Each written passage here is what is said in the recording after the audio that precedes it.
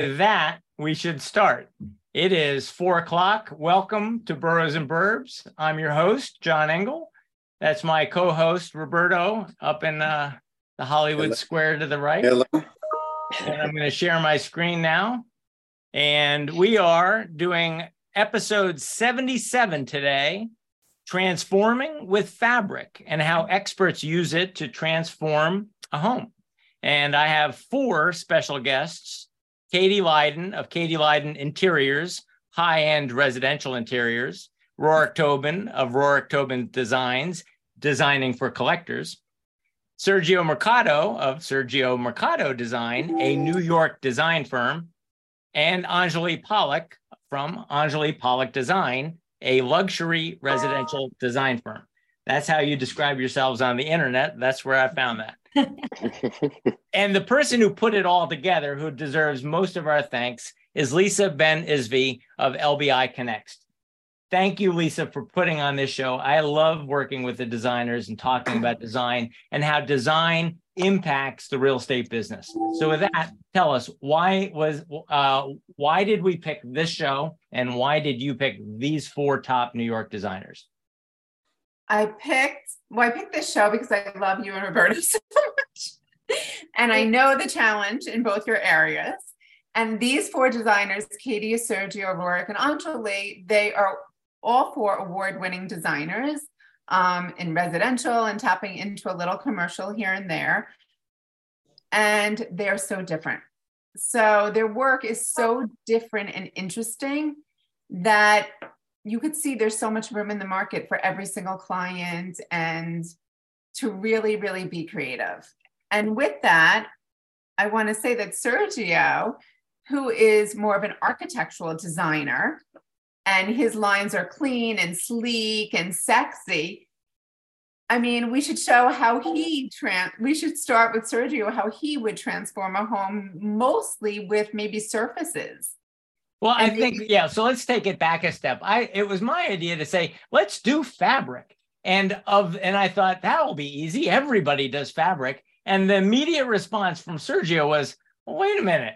I'm not in love with fabric like everybody's in love with fabric. I'm an architectural guy. So let me show some of Sergio's. And you can explain. It's not to say that I don't like fabric. I love fabrics. I do. I don't use them in as decorative a way as some might. And so that's the only reason why I thought, okay, well, a lot of my work and how I use fabrics really is more architectural. And so, they're usually integrated. It's a little different than valances and jabots and, the way that, we are used to seeing fabrics used, at least in drapery anyways.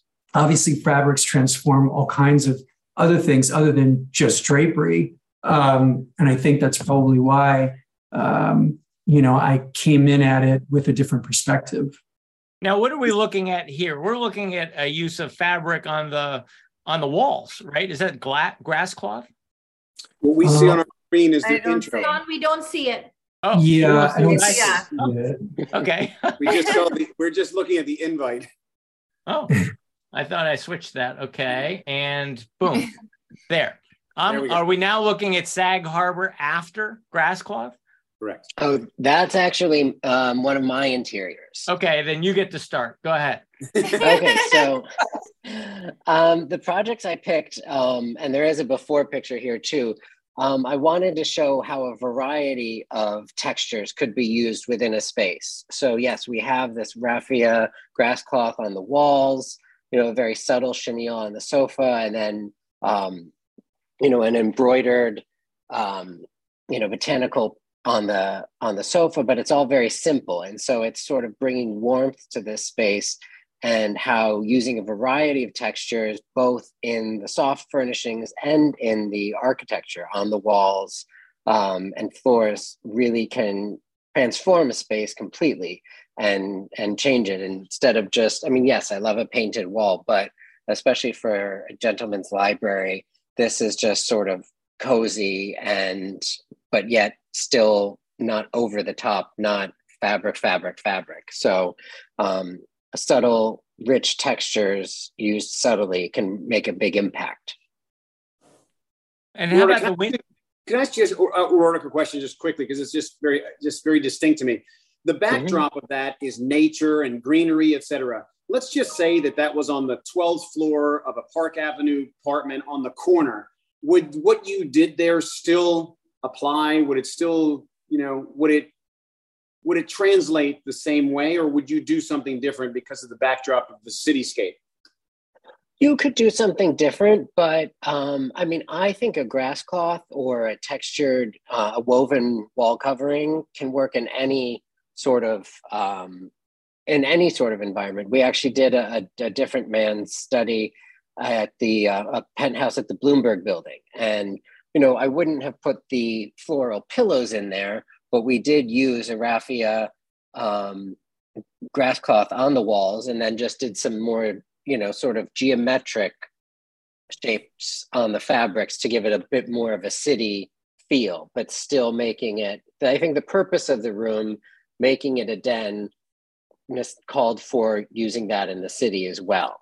And in Park Avenue, that, the Bloomberg building is very contemporary. A Park Avenue one, I think you'll find a lot of people who use, cozy textures on the walls in their dens. So this is the before of that same room, right? This is what you started with. Okay, I'm starting to figure out how to use the computer. So this is the before, and then when I want to go, let's see, share screen, and we've now seen after. I've got Tribeca bedroom before there. Mm-hmm. This was when our client bought it. This is not what we did. Okay, and what's wrong with this picture? Well, it's aside from the pillows, but no, it has no character. It's cold. The proportions aren't right. You've just got this bed, everything's sort of squished in the side, and it has no character at all. It has no life. You could be anyone who lives here. There's no style. It's just a bed. It could be a dorm room for all of that. Okay. And then so now I want Tribeca after, right? Right. Okay. Boom. How about that? Wow. Right. Wow. Boom. And so now you see this is for a young bachelor, and I chose this picture because you have a variety of textures. On the walls themselves, you have ultra suede wall covering. The channels above the bed are leather, and then you've got the woven fabric on the chair, but with the wood detailing, and you've got a mixture of shiny surfaces with some soft textures that give it a masculine feel, but still very comforting. It's not, it's not a cold interior by any means. And so layering and mixing subtle textures, even if they're monochrome, can really transform the space and make it inviting. So I have a couple questions. So is this is a longer wall than that other wall? That's why you chose to put the bed there? Correct. So where the bed was is where those mirrored closets are now. And then also, it looks like the wall behind the bed is like inset. Is that so or not? Yes, it is. It's recessed into the wall a bit. So did you have to build? And also the bed faces the window now, which is nicer. Yeah. Right. So did you have to build the wall out, or did you just go into the wall?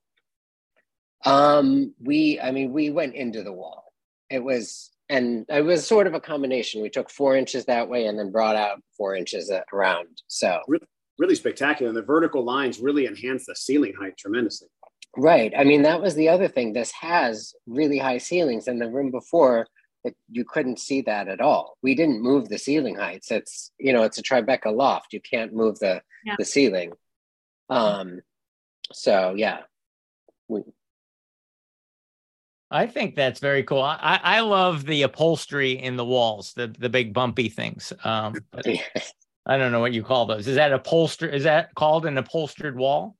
Yeah, I mean, it's sort of a massive, we carried the channeled headboard all the way up. So upholstered wall is usually pulled onto the wall, but yeah, it's a big deep chip.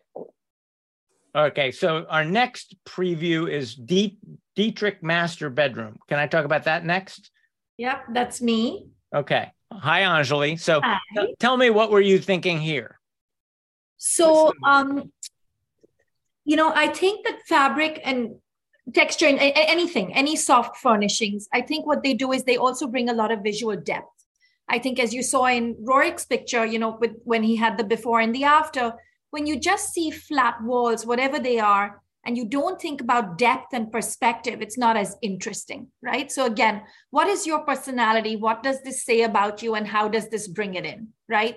So for me, the clients who live in this apartment wanted to feel like they lived in a very uber fancy hotel, right? But better, because it felt like it was a hotel, but personalized.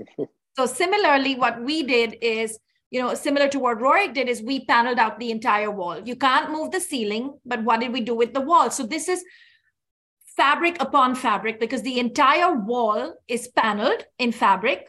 And those panels were, believe me, a nightmare to get in. And you have to bring them in pieces and put them together, because it's a Manhattan apartment and you don't even have the right storage to bring it all. So it's all done in little pieces and then put together. And then the headboard is a different fabric. And then it has a wood detailing around the side. And then we brought that for the same fabric back in the bench.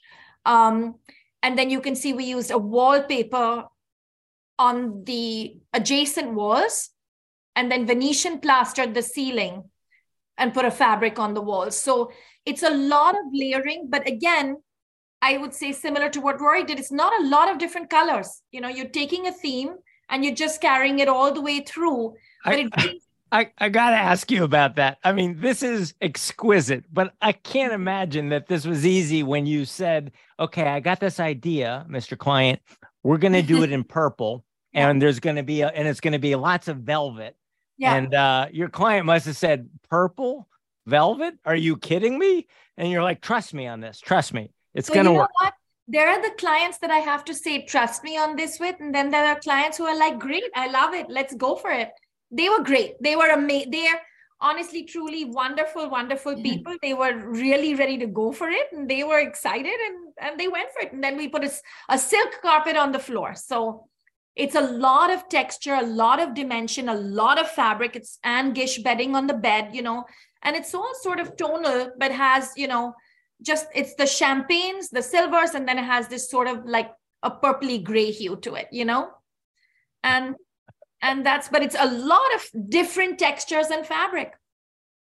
Yeah, there's a lot white going walls on before, white walls, and that was what it was. I mean, we all got rules growing up. Like you can't mix your plaids and your stripes. And yet you have the confidence here to mix some, plaids and some stripes. I mean, you have the grid going on. Yeah. You've got so many different things going on between the curtains, the wall, and the grid is brought into the end tables or side tables. Yes, and I also have a surface on top of the side tables. It's actually a back painted glass, but it has a texture. It's a linen glass, like the glass itself has the linen in it. So I'm Sergio can do the very sexy and sleek, and thank goodness I can't do it because we're both I would botch it up so badly. And for me, it's more, and even a little bit more. So here's another one. This is called the Schiffman Living Room, I think. Yeah. Yes.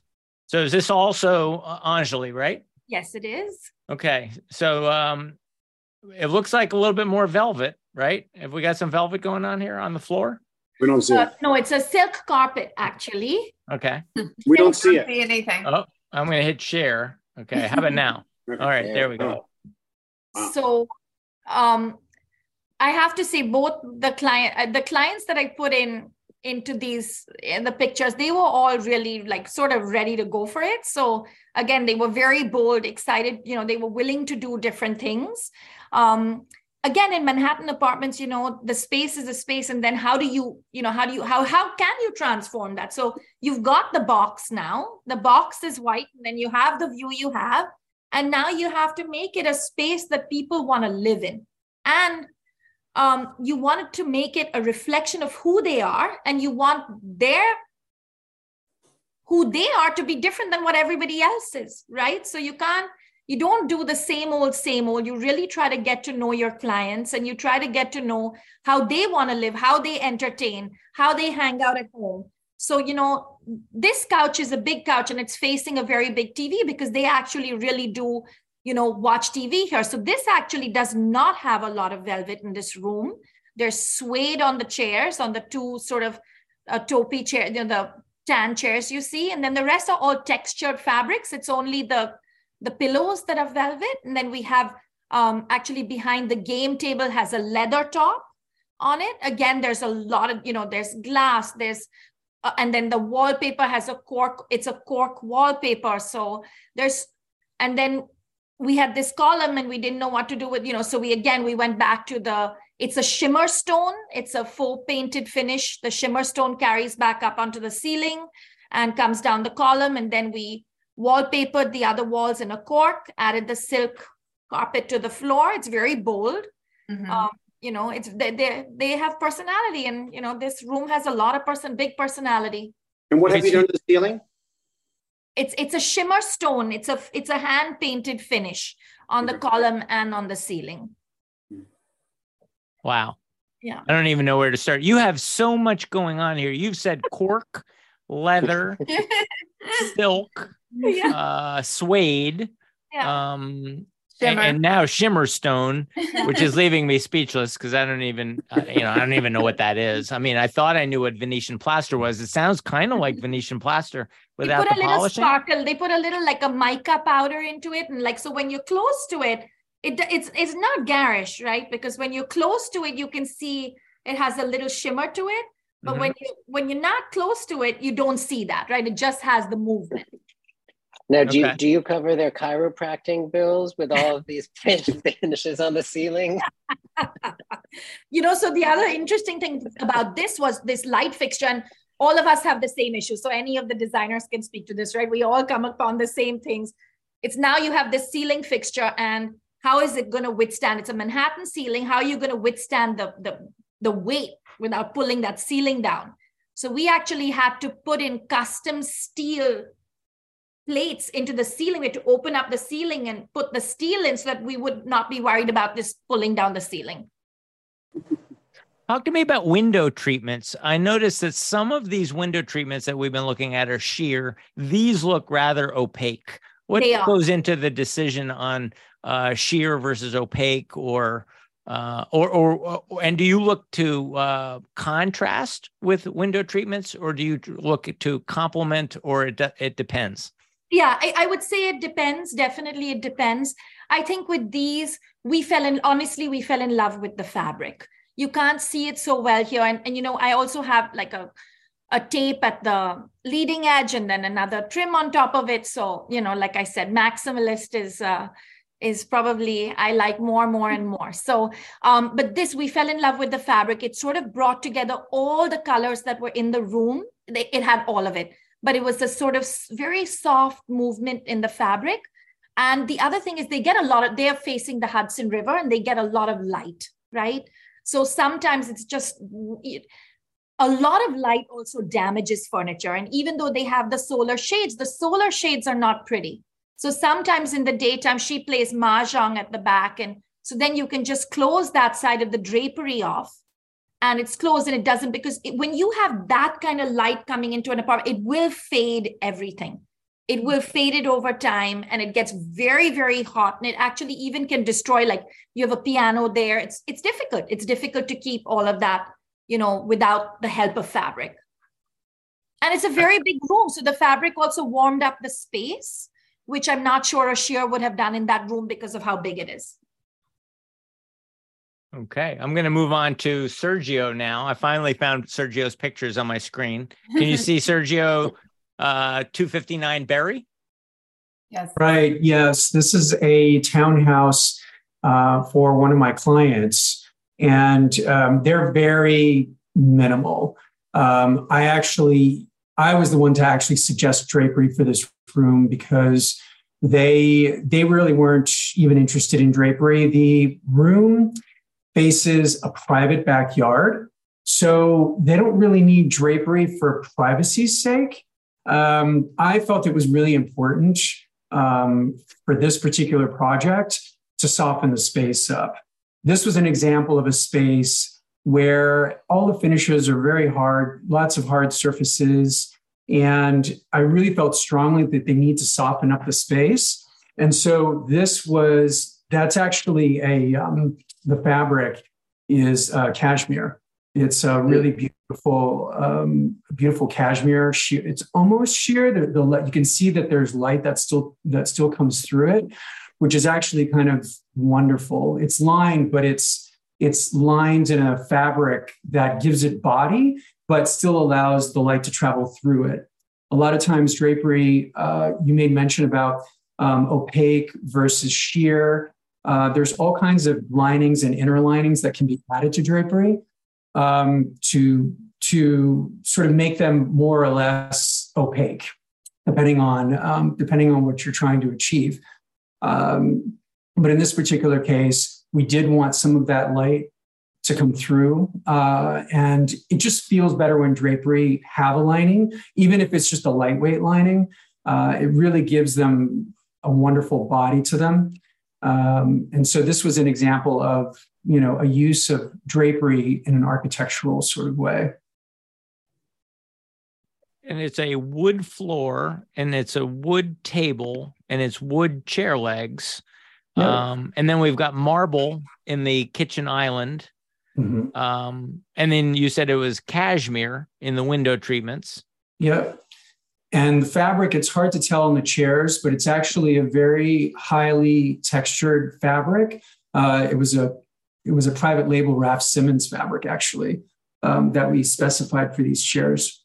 And what you don't see in the space, it's basically a living room, kitchen, dining room. So the opposite side of the space, which you don't have a picture of it, unfortunately, but there we have, an area rug. We have more, soft upholstery. I've just found that in a space of this size, it's somewhat narrow. It's hard to find a rug. Rugs need to sort of be in a dining room setting. I think all the furniture needs to sit on it properly, and you never really want to back your chair off of an area rug. So this was an instance where we didn't place a rug underneath the dining table just by virtue of the space, the size of the space, mm-hmm. And the fact that there's sort of a means to pass the kitchen and the dining room when the chairs are pushed under the table. And also, too, there's a lot of indoor-outdoor that happens in this space. So rather than have a rug that's probably just going to get destroyed within a couple of months, they also have 2 small children. We opted out for an area rug in this particular installation. All right, I'm going to pull up the next one now. Boom, there we go. Yeah. So this is a home in Battery Park, and they have a wonderful view of the water. It's really beautiful. They can actually look out towards the Hudson. And this was a client who, when we came to this house, it was very basic. It was just white box, but very also traditional. Lots of oak paneling. So what we did was we ripped everything out, and I insisted that they build window seats. I told them, I said, that's where I'd want to sit. I want to sit there and look out at the water all day long. And they bought it. And I said, yep, I think it's a wise decision. They told me that they kind of prefer to have the windows open and exposed most of the time. So here is an instance where we basically just built a valance where we tucked in the shades. And most of the time they live with it up. The only time they ever drop them is when they're going to sleep. But most of the time the shades are up. The other reason why we didn't utilize drapery panels in this instance was because drapery panels would have minimized the windows. So imagine you've got a drapery panel on either side that usually for a drapery stack, in order to, properly closed, the stacks, when they're open, you're probably going to deal with, 2.5 feet, 2 feet, 2.5 feet on either side. So you'd be losing 5 feet of window space. And I have an aversion to drapery that are short. That was another reason why we didn't do panels. And the reason we didn't do Roman shades was because the Roman shades, when they fold up, you also, again, lose a portion of the window because of the stack.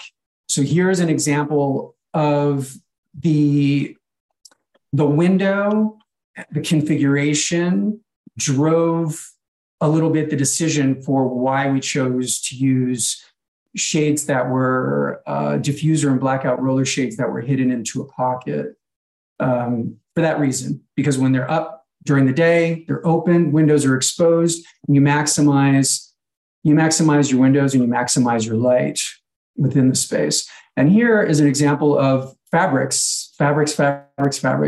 The area rug is shearling. It's a beautiful shearling rug. We used alpaca fabrics for the window seats, for the pillows. I think I want to say there's probably like 6 or 7 different fabrics that we used here, in combination with the headboard and the throw pillows and the bedding and the throw, all very textural, all tonal.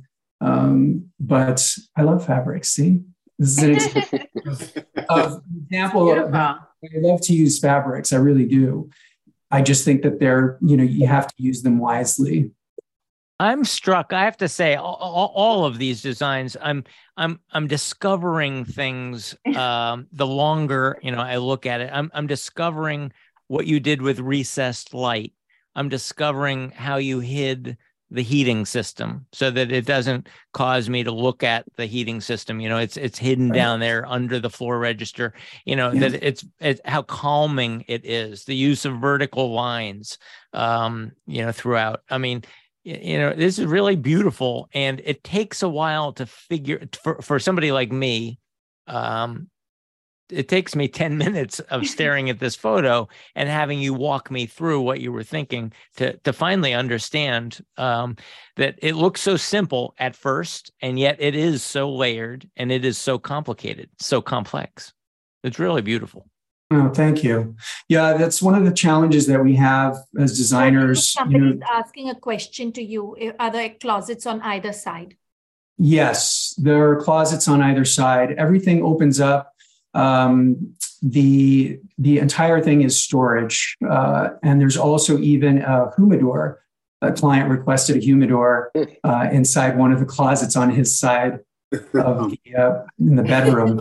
But even the bed, underneath the bed, the platform, actually, there are drawers underneath the platform bed. So, everything, we built it out, that particular apartment, we built out like a ship. So there's storage. Every single inch of that room is storage.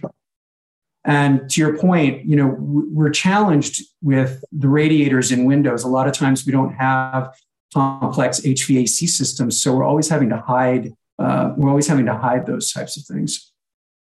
This is a loft in Tribeca, and this is an example of where we used fabrics again just to create a focal wall for their bed. The wall that the bed is on, they didn't have a separate closet. So what we did was the closet is on the bed wall.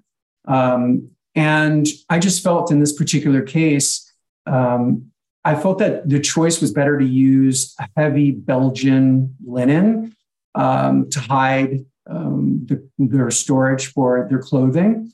It's also easier not to have to navigate around doors that swing open. This, you just pull the curtain open and you have access to your entire closet. So we use this in not only just a decorative way, but also in a practical way for them to access their closets. I have to point out that this is the third or fourth photograph with a lot of purple in it. And I'm wondering, I'm wondering whether you guys are all in cahoots or whether you guys are actually listening when Benjamin Moore says the color of the year is eggplant, and the rest of us go, oh man, what am I going to do with eggplant? And you guys go, great. I am so glad. I know exactly how I'm going to use eggplant this year. So I guess this is it. I mean, that is purple, right? That is a purple drape and some form of a purple on the bed. Well, the way that the photograph, it's really not, the linen isn't purple. It's a dark color, but it's not. It kind of is reflecting that because of the rest of the colors in the millwork and the bed cover. But it's really not. But yeah, no, it's a gorgeous color. Yeah, I'm a fan of it. Okay. The rest of us are intimidated by I'm these. I'm a fan of it also. It's gorgeous. Bold colors, Yeah. Why did you not use a rug in this room? Just curious. Client didn't want it. I tried and I said, can we please, can we just, and they just were dead set against it. They have, these particular owners have 3 dogs. And they said, if I tell you how many rugs we've had stained, I won't go into detail, had to have replaced. Yeah. They said, so for them, it was a request not to have a rug in the room. And it was a practical request. But the way you had conceived the room, you were looking to do that. It just didn't materialize. Exactly. Yep. I had planned on it. I had a couple of really beautiful rugs that I presented to them. And they immediately just shot it down. They said it's just for 3 dogs, for a household with 3 dogs. They're going to scratch at them. They're a terror. They have separation anxiety issues. They'll just tear it up. So I was like, the rugs that you had suggested, what were they like? Were they light in color? Were they purple? Were textured? Like what did you have in mind? They were highly textural. One of them was a really beautiful, heavy boucle texture that was really gorgeous. So one of them was silk. It was a beautiful cut pile silk rug that would have just really set that room off so nicely. So we definitely had some really beautiful rugs that we recommended for them. But again, client is the final say. Yeah. So, it's their decision. That is one area. I'm actually going through this in a project in Watermill right now where the issue is the dogs, and the advancements in solution dyed rugs have been amazing in just like the last 5 years. And they have some very textural ones that we're using that, they say you can clean it with bleach. They don't have the tearing issue, but that's one thing that is becoming more and more common with people with dogs. And I think that the industry is responding with these solution dyed chenille rugs and tufted ones. It's really making a difference. And that's what we're using out there. Because similarly to what Sergio is saying, I find that every client I have has at least 1 dog, either dogs or children, pets and children. Mm-hmm. So it's a real, and people don't want it. Like they're really afraid of so many things because every American has pets and children. Pets or children, one or the other, either one or 3. Not 1 dog, 3 dogs, 3 dogs, cats, children, something. So you have to accommodate for all of that. Yeah, exactly. Those clients had 3 dogs. Yeah, I hear you. So as long as we're on the subject of wear and tear. Do you all remember when Philippe Starck first designed the Royalton Hotel? Yes. And we all went in there. Yeah. We must have all gone in there and had the same feeling I did, which was like, wow, it feels so sumptuous, such warm fabrics. It's not going to last that long. Yeah. I mean, it's a beautiful design, but there's a reason people don't do that to hotel lobbies, because they just, wears out. So when you're saying that the technology of fabric has improved since Philippe Starck was doing that in the 80s, that's great news that it allows designers to try and warm up public spaces potentially if the fabrics can handle it.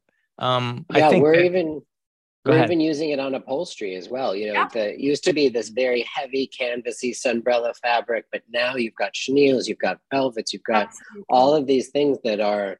And so if it's a kid's room, they're like, absolutely, put it on. Yeah. Put it on there. Yeah. And I think Same everybody's here. responding to that. Me too. Yeah, everyone's specifying they want, Performance. easy maintenance, performance fabrics, because to your point, we have clients that have children or pets, and they want things that are easy to maintain. So a lot of times, we'll specify the majority of the projects, especially in the kids' rooms and in some of the living spaces, in outdoor fabrics. Yeah. It's very common. It's become very common now. All right, I want to talk a little bit about briefly about kitchens, because we all have kitchens, and we say, okay, I'll put some marble on the counter, and I'll do some stainless steel in the appliances.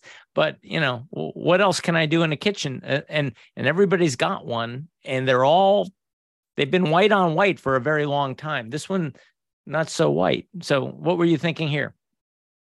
No, my clients didn't really want a white box. So for them, we were looking at selecting materials, lacquers, wood finishes that had a little bit more warmth to them. So in this particular home, we had the floors fumed. And when you fume floors, it gives sort of like a bluish grayish cast. So what we did is we worked with that color. So we started with the floors. Once we got a control sample for the floors, then we sent one of the samples to our mill worker. We said, okay, I want a wood grain texture, and I want a lacquer in this color.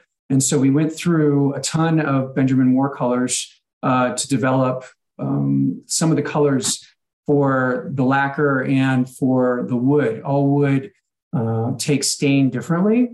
So, it took a few tries. Even when you use a substrate like white oak, which is usually, if you want a similar grain, a simple grain, it'll take a stain pretty well. It'll take color really well. Anything like red oak or mahogany, it's never going to work because it's just inherently too red for it to really affect the color. Basically we found a beautiful Calicotta for the island, and I suggested Basaltino for the countertop in the back kitchen. I kind of wanted it to be different. I didn't want all of the countertops to be the same, just because it was a small space, and I thought it was an opportunity to create a little bit of a contrast. And one last question: the window treatment, is this more of the cashmere? Yes, exactly. I love that cashmere. Those are the happiest windows ever. They've got cashmere. No. I like the color too. Alpaca, it's just so wonderful. Like that one bedroom that I showed you there, we had shearling, cashmere, alpaca, silk. We had it all. Okay, I'm gonna now pull up Katie Leiden's but I'll probably do it in the wrong order. So let's see. We'll start with couch. Okay. Well, I had sort of put them together. So there's this one and this. I did a sort of idea of like, oh, interesting sofas. How you might use fabric to make. Often you see major pieces of upholstery are often the more neutral part of the room. Mm-hmm. Is this West 72nd Street? West? No. Okay, just curious. This looks like so similar to something. No, West. No. Okay. But and then there's another one. If you keep going, there's a couple of other sofas where they're just really bold and bonkers. That one, and then there's another one that's a plain sofa. I don't know why I decided to do like sofas. In my head, I was like, fabric. But then there's another one, even one more. Should be one more. That one? think there was another one too, but basically just trying to sort of, I don't know why I chose a sofa, but I was just trying to sort of pinpoint something as a starting point. And the idea often is to do the major pieces of upholstery in rooms more neutral. And I find that I tend not to do that. And just the way that I often have the rooms often quite sort of, the walls, simpler, maybe because I sort of imagine lots of really vivid artwork. And then the upholstery for me often is a place where I put a lot of bright color and texture and layering.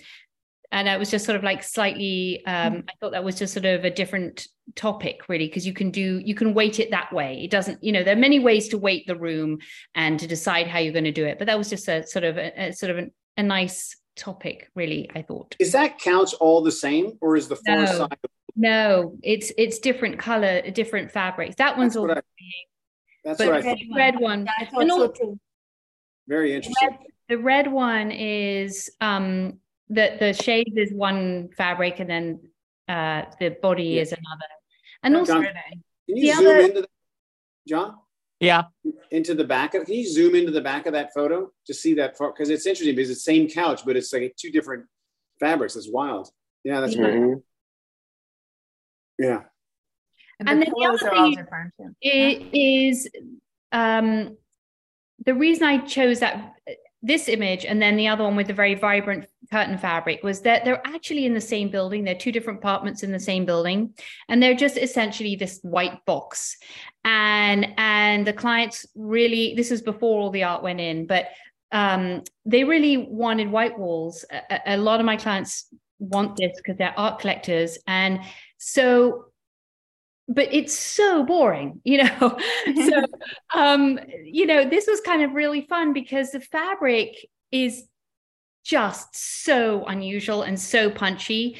And they really love the way that it sort of added this like wow to a very sort of spacious, large room. And it just, that was and then in the other picture you show it's the same idea. It's like this, this one? The one with the red sofa. Okay. Yes, you've got shears because you've got the terrace, and that was just another way you could use fabric. It softens it just enough, just gives it that little glow and that warmth, and the fabric actually has a sort of little gold lurex in that you can't really tell from the picture, but in person it's lovely and has that sparkle. And then it's just enough to give it the lift and the softening. Go to the bonkers couch with the flowers. Oh, yeah. I just want to hear you talk through that. Oh, I don't know if I can really do it intelligently, but I can try. But yeah, they love color. Oh my gosh, this client they've actually now sold, they've moved into another apartment, and they love color. I mean, bold, bright, punchy color. And I would show them sort of quite sort of organized, very tasteful schemes. And I'm like, no, more. So that's sort of, in the end, I found this fabric. It's a Christopher Farr fabric, and it is really fabulous. It's, if you're thinking of the green one with the brown and red flowers. Red, yeah. Was there a yellow couch? Yellow. Not that one. The next. Yeah, that one. It's actually an acid green, and the carpet is green grass, and the chair is red, and it's a silk green carpet. So, and then there's purple, and it's a lot, but it's really great in person. I have to say, it's really, really just, it's the color blocking within that, and then that sofa kind of pulls all the colors. It's got red in it, purple, green, white. All the colors that are going in the rest of the room. That sofa makes sense of all of them because it's all of them. Okay, but that sofa is for this room. You could not move that sofa anywhere else, right? It would be hard. Yeah. It would be hard. It's so pretty in person. It's so much fun in person. Yeah, it really is. So when you design a room like this, do you say, listen, we really can only have high color in 1, 2, maybe 3 spots before the eye is tired. So we're really going to have a fabulous sofa, maybe a fabulous splash of color in the chair. But after that, we've got to really calm down because otherwise they're going to compete with each other. Are there some rules that designers have when they're putting this together? Because I've got clients who've got too much color, and I think this was not done by a designer. I think there are rules. I think you have to, it's about balance, you know, and like that one is really, I love this study. It's a really warm, rich room, but again, it's very neutral, but it's still bold. You know, I feel like the Donald Sultan poppies give it that like punch that room needs. And yeah, I don't know. I think, and if you did a bold sofa, the poppies might get lost, right? Compete with it. They might. They really, I think they would. I think the poppies sing so clearly because of the rest of the room is, you know, neutral. If the client said, I love the Hi, poppy, got a I minute? want them to have some sort of color. What Have color you would met this Ubuntu yet? Pardon? No, I mean, I know what Ubuntu is, but I mean, it's a bit, I don't know, what's the word I'm looking? No, it's not even a high school. I mean, okay. Mute on that. Okay, go ahead. I wanted to ask you, so let's just say the client said, I love those poppies, but I do want some color in there. What color would you have put on those poppies? Maybe red. Like, well, the poppies, they come in red, I think, as well. That's why I'm thinking Donald Sultan did them in a sort of fire engine red, very, very bright blue, and a yellow. I think those are the 4 colors that he primarily used for that series. So that's why I think maybe the red might work. I don't know. Maybe none of those colors really work, actually. I think the only color, I don't know that I would put color in this room, honestly. Maybe a bit of like natural color, maybe a greenery, maybe some accessories, books that might have a little bit of color, but not too much. Yeah. From a standpoint of designing, like we're looking at rooms, and in this case, we're looking at a couch.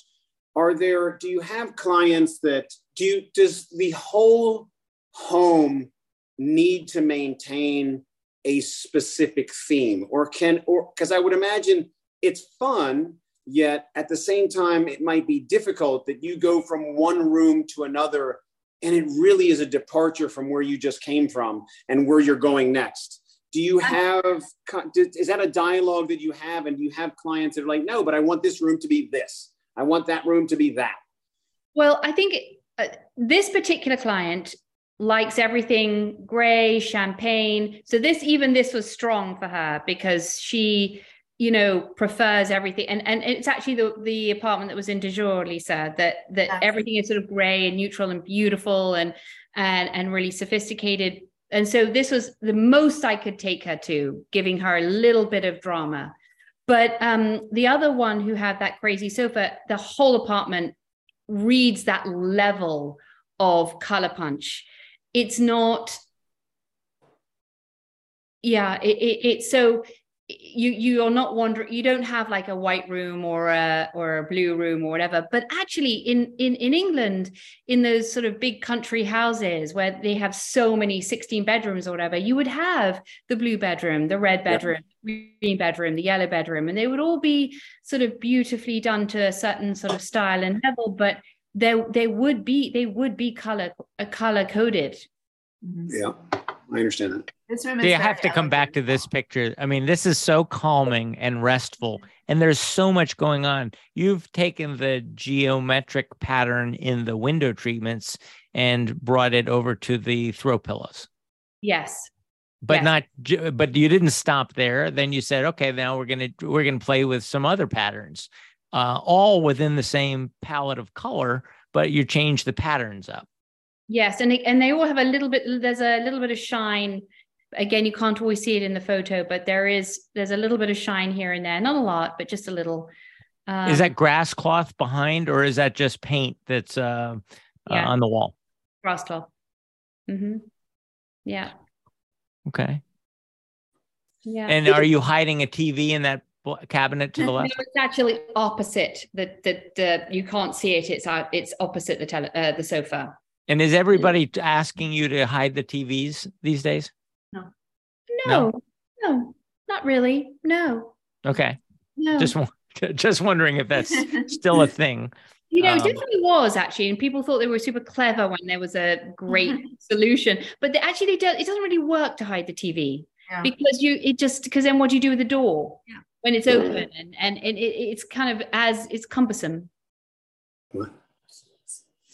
So now we've done some show and tell. We have a perspective on. It looks like eggplant is still in. So let's just talk generally about the market and the kind of we can go in any number of directions. How about you, Roberto? I mean, I'd like to understand from a realtor's point of view, who's hiring designers and why? Are they doing it just for themselves? Are they doing it for retail? I mean, for resale? But go ahead, Roberto, you start. Well, I always am.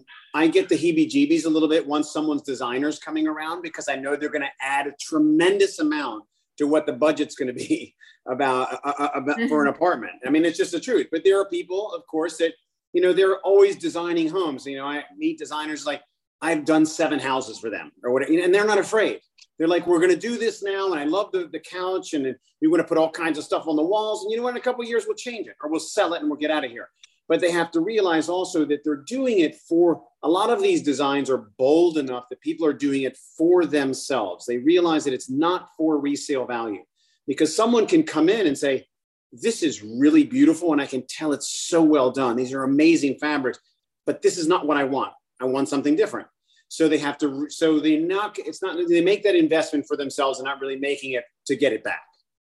Do you find that too? That the people are just like, it's just purely for themselves? I would say mostly, yeah, definitely.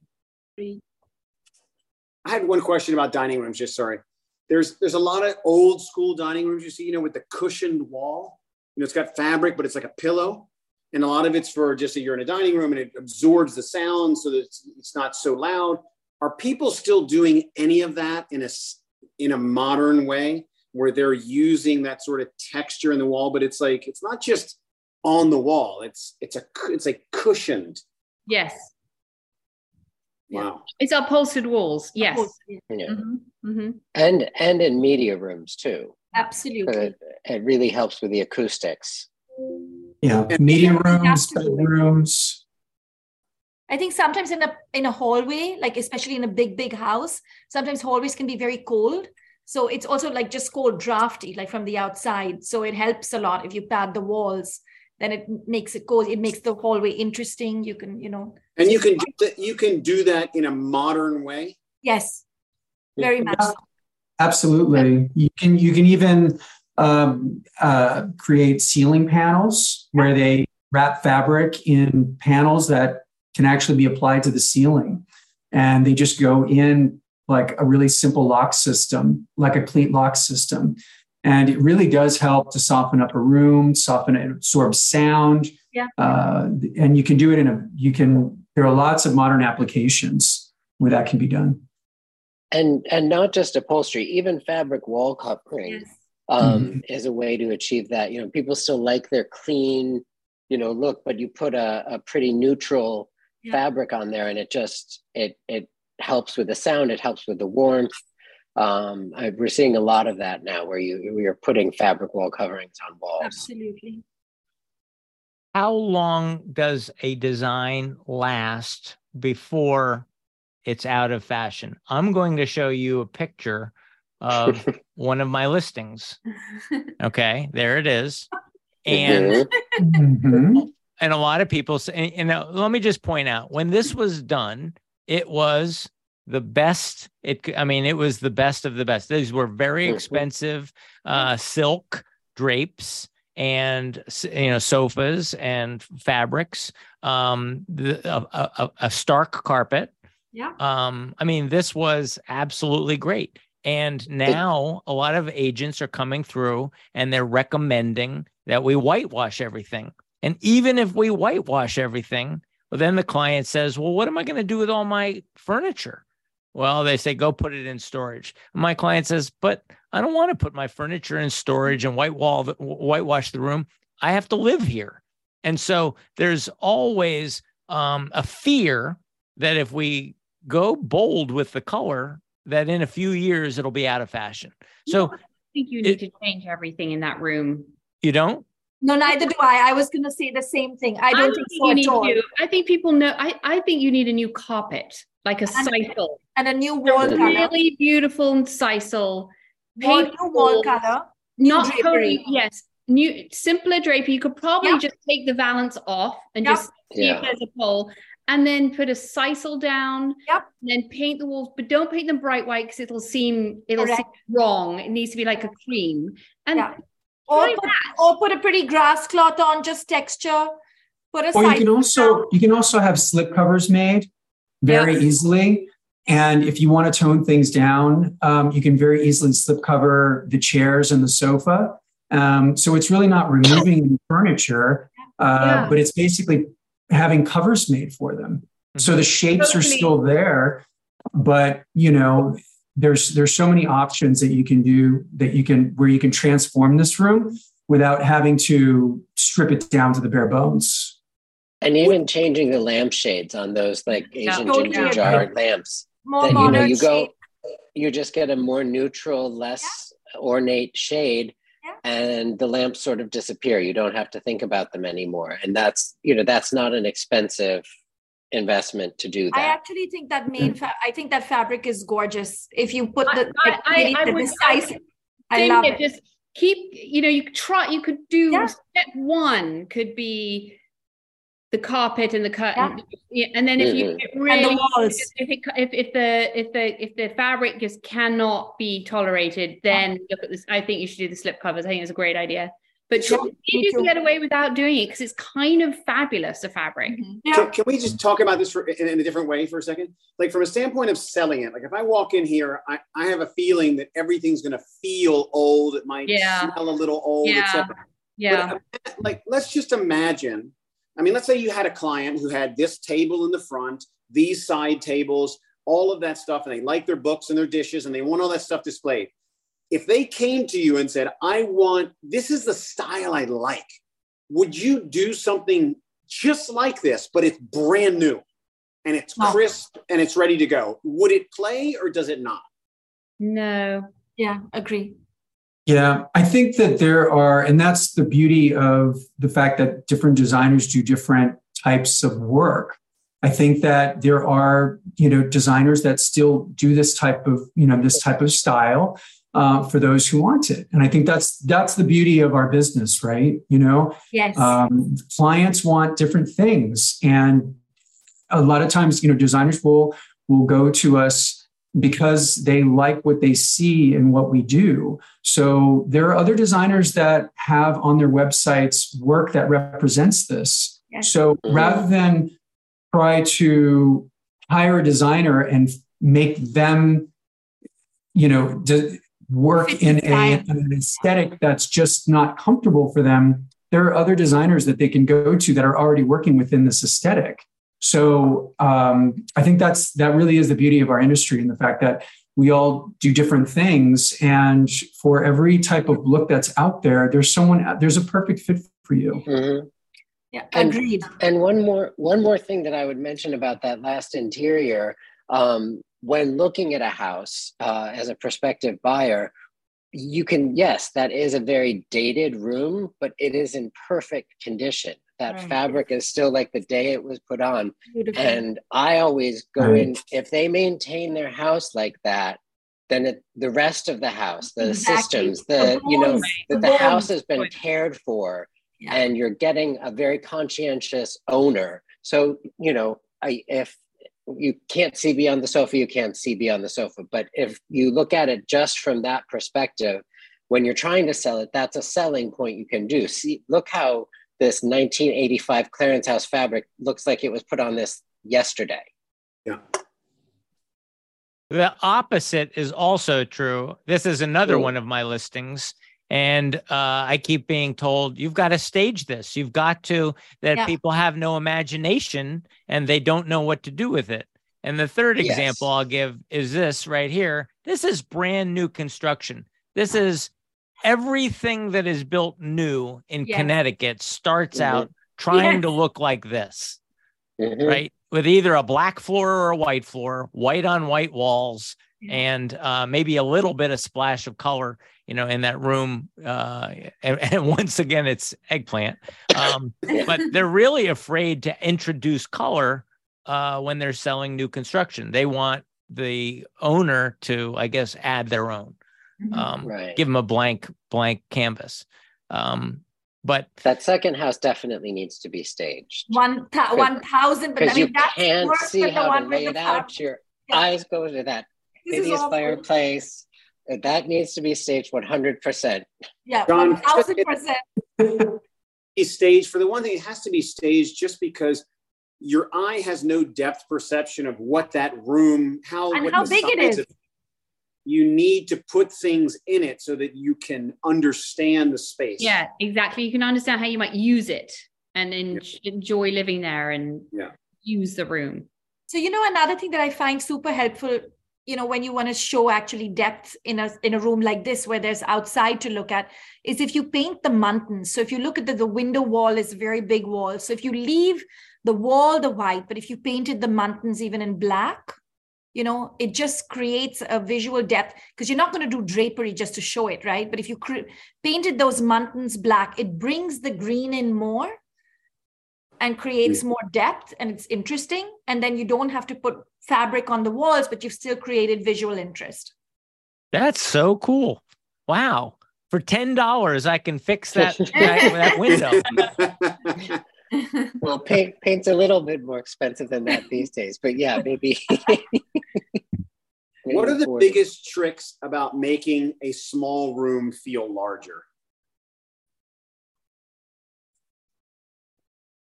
So I think one of the biggest myths is that, that light colors make rooms feel bigger and dark colors make rooms feel smaller. It's not true. It's not true. I think that in a small room, what you don't want to do is just mix too many colors. I think if you keep it a little bit more tonal, that's how you create more space. That and furniture scale too. And you high, don't want to, tall, short. Yeah, you don't want to make the mistake of specifying, too many large pieces of furniture that just don't work scale-wise. Smaller scale is always best in smaller spaces. Yeah. I find, just to keep them feeling open so that they're still furnished, but they still remain open. And don't be afraid of stripes. We know what they do in clothing. If it's a small room, you can do horizontal stripes to make it seem wider. If it's a short room, do vertical stripes to make it seem taller. Again, you can do some visual tricks. I find a dark floor and a lighter wall tends to make it a little bigger. You mean horizontal stripes make me look fatter, but they won't make my living room look bigger? No, they will make your living room look bigger. They'll make it look wider. Well, that's what I'm looking for. Okay. So if you've got a tight room, you put some horizontal stripes. But if you've got a short room that you really want to make taller, then you put some vertical stripes on it. Perfect. All right. So we need some final closing thoughts. And I guess talk to us about how we could, how to hire a designer. How do we hire you? How do we get the most out of the conversation? Do we come up with our mission in advance? Do we come up with our favorite thing, our requirements? I mean, how do we think about a design when we're hiring a designer?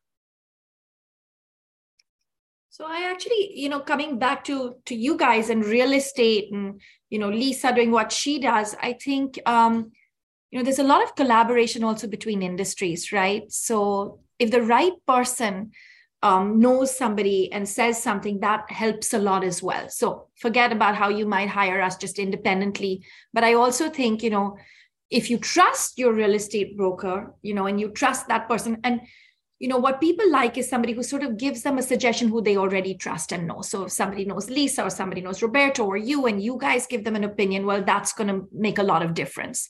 Or a friend that, somebody that they know, I think always. And then the other thing is, I think more than anything else, it's such an intimate, close relationship in your home. Your home is, where you live, and it's your haven and it's your escape from everything. So I think you really actually have to like and trust this person. Of course, they're aesthetic, but that aesthetic you've already looked at in their pictures and their website and their Instagram.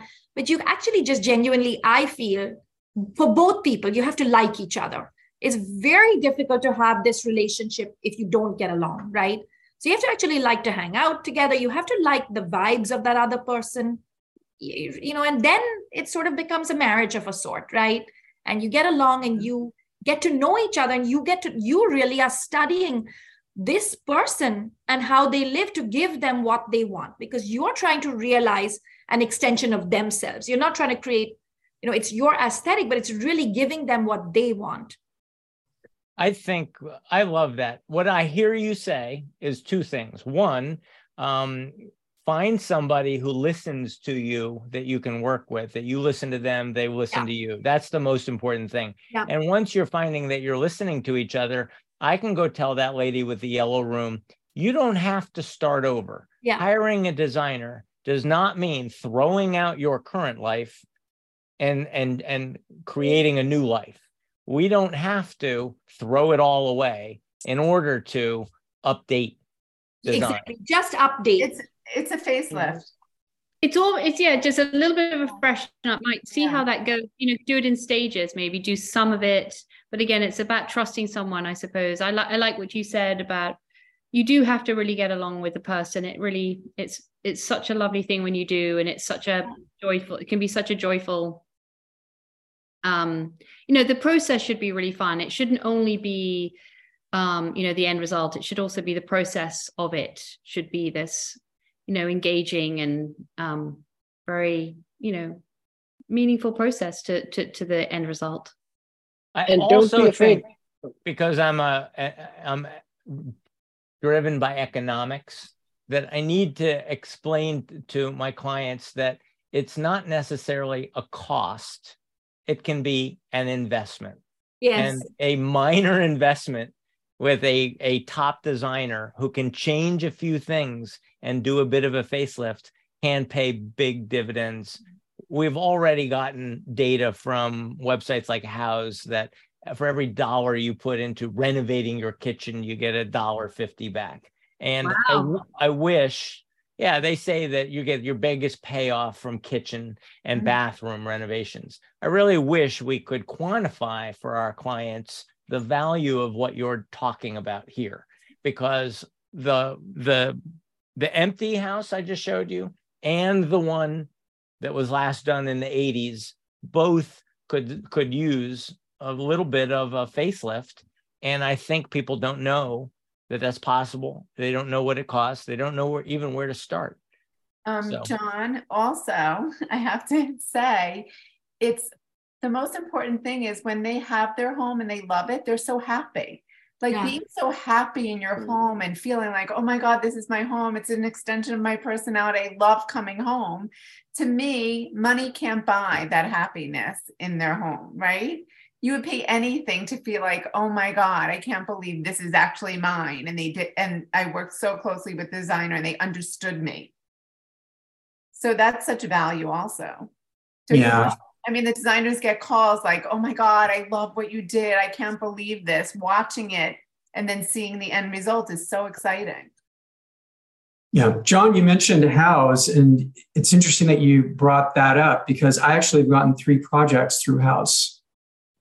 They, it is a good source for people to see designers' websites. They can filter in their location and, up pops portfolios of all kinds of designers of all different styles. So that is a really good resource for people who are looking to hire an interior designer who don't have a friend that's recommended someone. Most of my work is through recommendations, but I did get some projects through Houzz, and two of my most recent clients actually came with mood boards already. So they had already had, again, it's, social media has just provided a huge platform for people to do their own research. So in addition to getting exposed to design in a different way, that's not just a typical magazine format, they're just exposed to so much more. And it's become a good tool for people that are looking in the market for an interior designer. Yeah, I would say don't be afraid to come with ideas. It's not, the high-handed designer days are over. Most people are savvy enough to know that they've got a collection of 20 pictures. They can't put everything in the house. They need a professional. You wouldn't go to Oscar or a dress designer and expect to be able to know how to make a dress. You bring them things you like and you say, make me a dress that will make me look beautiful. And it's like that. It's your home. They don't have the professional capability to do it, but bring your ideas. Don't be afraid, because it is your home. We have egos big enough that we can work with your ideas and still have our own design aesthetic into it. So, sometimes you'll have the people pull out a little magazine. I don't know. And I'm like, no, show me what you like. It doesn't make sense for me to go do a design presentation that you're not going to like. Let me get to know you. And so I wouldn't be intimidated by your designer either. I love it when clients bring me ideas. It really, really helps sort of understand. It really helps me understand what their dreams are. It really helps. Mm-hmm. And do most of them show up with a mood board or a Pinterest? Something. They have something that they're already interested in. Something. Yeah. Do people hire you in generally two different phases of their lives? It occurs to me that as a realtor, I think people move generally. I don't want to overgeneralize, but we find that people move from New York City to the country when they're ready to raise a family and they're outgrowing their New York apartment. And we find that when those kids leave the nest, then they go think about either New York, think about moving back to New York. So we start to see that people hire us at certain phases of their lives. Do you see the same thing as happening when people are saying, okay, now that I'm no longer a college student with his first job, now I want to take my apartment seriously, boom, they hire you. And so too, empty nesters, when the kids have left the house, boom, they say, okay, it's time to hire a designer and rethink our space. Would you say that they fall in certain defined patterns, or is it throughout and for many different reasons? I would say yes and no. Yes, definitely there are inflection points at which people will do a full renovation. But your best clients, my best clients are the one who've been with me from the start. I started 19 years ago, and people I started with are still my clients because now there's a room, right? And the child was little, and now the child is now a teenager, and then the child is now 20-something years old, and the child only comes occasionally, and you keep changing that room. And now, hey, guess what? The kids aren't here anymore. I want a wine cellar. I want this. I just want to freshen this up. And there's a lot of people who like to live well, right? And part of that living well includes you as part of their journey. So you become a part of somebody's journey and their home and their family. And so those are the best sort of clients. But yes, they come there's definitely the big renovations come at inflection points. The second home, now we're downsizing, we're upsizing, yes. And you give them permission to take that daughter's pink room and say, it's okay. We can de-pink it and make it a place that you'll actually want to spend time in. Mom, you made my room a wine cellar? That's heaven. Well, thank you so much. Does anybody want to tell me what's going on with Design on a Dime? Do you, Lisa, want to tell us about Design on a Dime? Okay. So I love this event, and I love that it's attached to a fabulous charity with Housing Works and raising money for AIDS. And last year, Sergio Anjali and Katie did it. Fabulous vignettes, and it's an incredible event, and this year Rorik is joining, and it's only for, I think, 3 days, and you get this unbelievable exposure, and you all work together and celebrate. Every room is different. It's exactly what we're talking here. There's so much room in the industry for different talents and everyone to show it, and everything gets donated, and you kind of have to figure out what it's going to be with what you get. You can't, like, whatever they have and they're willing to donate, and then they sell the furniture and lamps and tables for less, and it all goes to the charity. Fabulous. Excellent. And what month or what week is this coming up? I think it's around April 22nd, April 20th, April 20th. 20th, that week. Yeah. All right, I'm coming, and anybody on the call who wants to go with me. I invited you last year. It's really fun. Yes. Yeah. Right? It's a date. Yeah. Both of you. All right, we're coming. Okay. We're coming. Good. Thank you all. Thank And if you have any closing words, but thank you all for coming. Yeah. Thank you. Thank you. Thank you so Thank much you. for having us. It's such a lovely group of people, and we're all friends. So it's really nice to be together. Thank you. Yeah, thank you. Thank you. And thank you, Roberto. Next week, we have your friend Vince Rocco, who's a real professional radio man and podcaster on the show. And we're going to ask him how to get better, right? Because he's got like 40,000 listeners. We're amateurs. We're going to ask the professional next week on the show. So everybody come on back next week, and we'll John, where is the event? Where is that dime event or whatever? It's in New York City, April 20, 21, I'll send 22. out an email that you could share. Or the Metropolitan Pavilion on 18th Street.